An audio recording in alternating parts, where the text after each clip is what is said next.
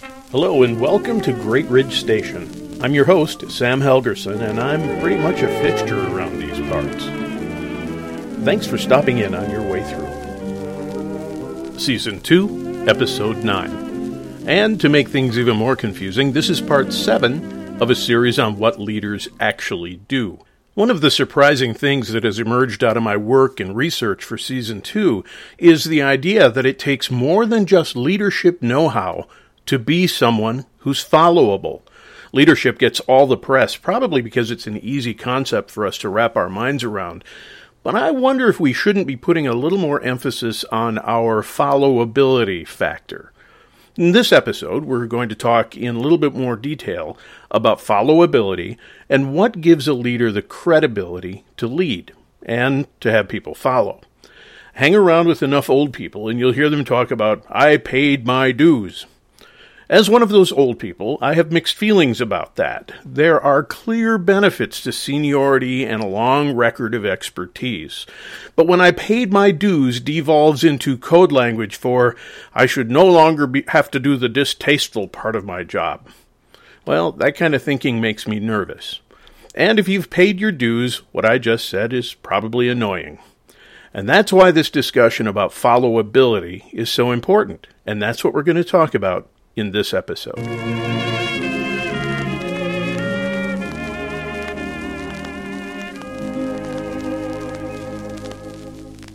Yes, the internet has made a mess of a lot of things. As Abraham Lincoln once said, that's the problem with quotes on the internet. You can't tell if they're real or not. This took a little sleuthing, but I want to tell you a story because it's funny and it's true.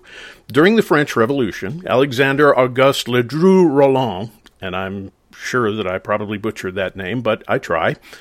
He was seated at a bistro on the Champs-Élysées in Paris, drinking coffee, when he heard the sounds of a riot breaking out a short distance away. He's widely quoted as saying, "Where are they? Which way did they go? I must find them. I am their leader." He said it in French, so translations vary slightly, but those words demonstrate a typical leadership fallacy. If you think you're leading, but no one is following, you're really just out for a walk. As Warren Bennis once put it, leaders lead. Ponder that for a while. Leaders lead. If you're leading, you will have followers. So what is it that makes a leader followable? I'm going to suggest that it begins with building competence. Part of the benefit of paying your dues is the fact that it can demonstrate deep understanding and experience. It can also demonstrate that you have walked this ground on your own. Developing competence involves fostering depth in your field. I'm not talking expertise. I'm talking about a strong contextual understanding of the things you need to know about your field. Things that we've been talking about in this What Leaders Do series. You have to demonstrate your followability through the quality of your work in all sorts of areas. You have to demonstrate that you're competent in your field, or frankly, you can expect to get unfollowed. Not in some social media site, but in the real world. People don't follow the inept. That means if you want to be a leader, you'd better shore up your aptitude. Now, I have a few more things to say about competence in a few minutes, but for now, I want to talk first and foremost about what competence can do for you. First and foremost, it can strengthen your credibility. Now, allow me a word nerd moment. Credibility takes its root from the Latin word credo, from which we get our word creed. Credibility means that you live out the things that you believe in most deeply. It means that your work is worthy of trust. Curiously, credibility involves a combination of both competence and veracity. That's truthfulness. Thank you, Online Etymology Dictionary. You see, as leaders, we need that. Our competence cannot be shallow or just for show. It needs to have truthiness all through it. Credibility requires that we be the real deal.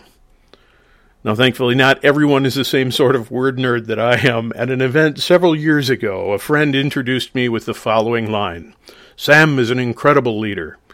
I think they meant it in a good way, but something in me wanted to say, "Hey, I'm credible."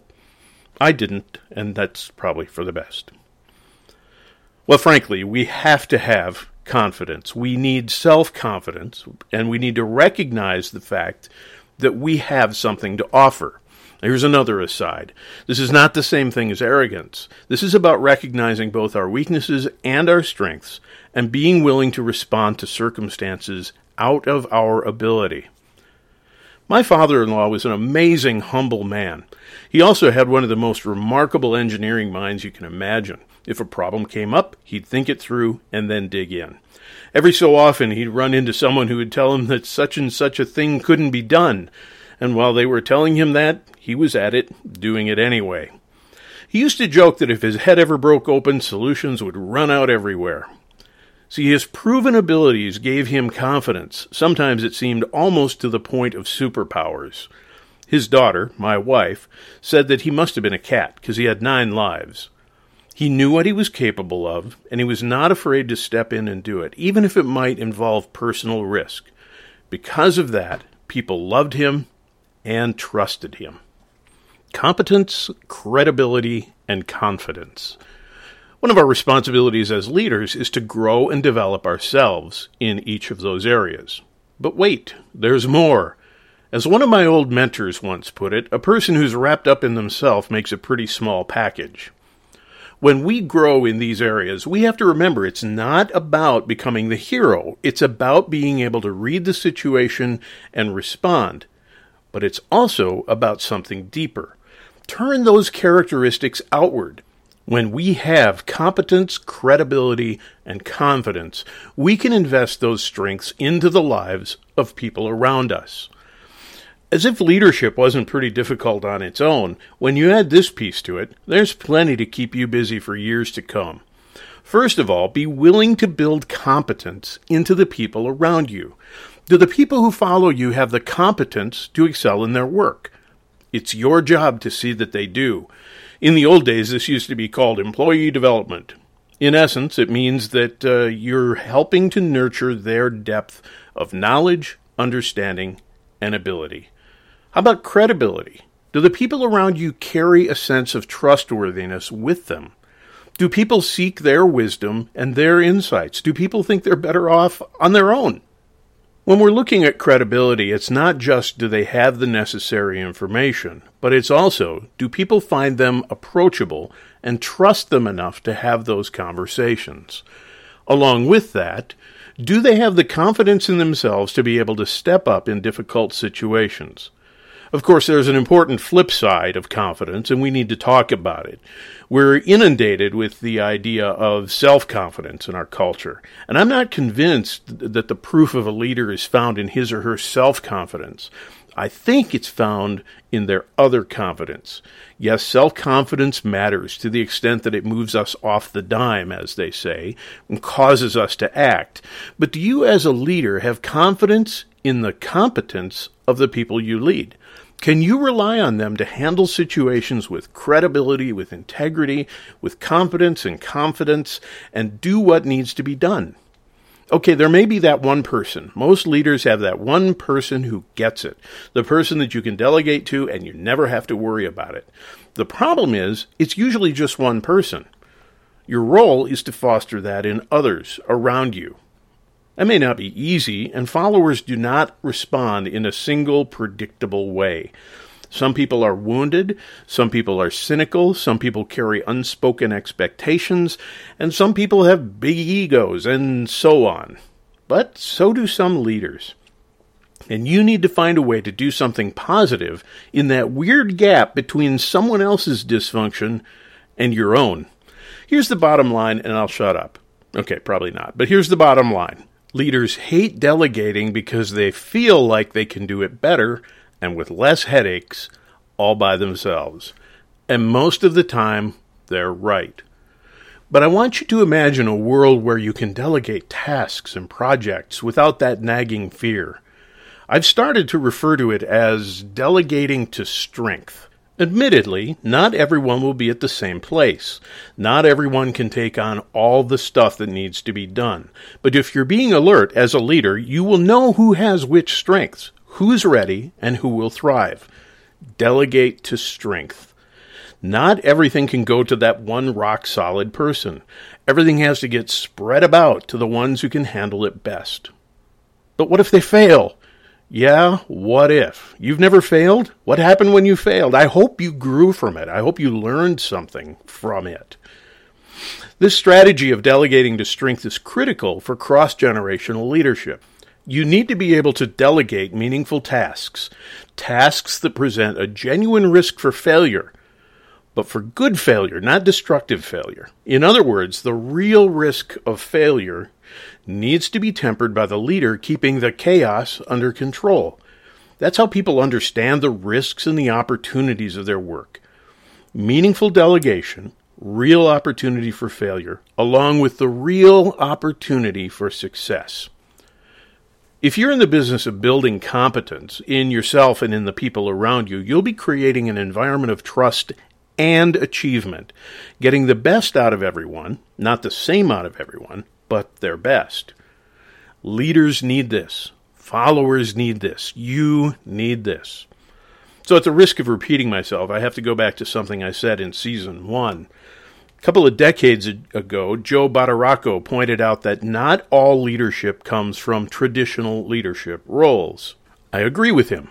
If leadership is an influence relationship, then leadership happens everywhere. Every time you help a colleague do their job better, you're leading. It's not about power or position. It's about making your workplace and your work better. It's about helping others to grow. There's a little local shop that I frequent, just a few blocks from my house. Several months back, they started hiring mentally challenged people to work there. I'm sorry if I'm using the wrong word for that. I'm trying to be respectful and clear. I don't want to talk around the point. It's been interesting to watch the interactions develop between some of the new folks and employees of more traditional ability. Compassion has grown. Respect has grown, confidence has grown, and the people working there are building themselves into a team. While much of our culture might be tempted to write off some people because of a difference in ability, this company is turning into a place where everyone can contribute and where everyone can belong. This is a cool thing to watch. It's a healthy, thriving, for-profit business. And those of you who know the reference, this is Jean Vanier and the L'Arche community all over again. And that, my friends, is why this matters. No matter what, leaders have to learn how to build competence, credibility, and confidence. That, my friends, is what leaders do. It's been fun to watch where our listeners are from. Obviously, we've had folk from North America, but we've had listeners from Europe, Africa, and Asia, and it's good to have you with us. So do me a favor, if you're enjoying Great Ridge Station, well, let's not make this the best-kept secret. We're starting to get some traction, and I'd be grateful for your help in building our audience. I'll keep asking you to point your friends and colleagues in our direction. Give us a like, leave us a comment, mention us to your friends on social media. Thanks for joining us at Great Ridge Station. All content is developed by Dr. Sam Helgerson with appropriate citations of outside sources. Our sound engineer is Brick Martin. All background and bumper media is in the public domain and retrieved from archive.org. The opening music is from Guy Lombardo, Down by the River. The closing music is from Annunzio Mantovani, Skyscraper Fantasy. Limited opportunities are available for supporting sponsorships. Contact information is available on our show page. I'm already looking forward to your next visit to Great Ridge Station. Bye-bye.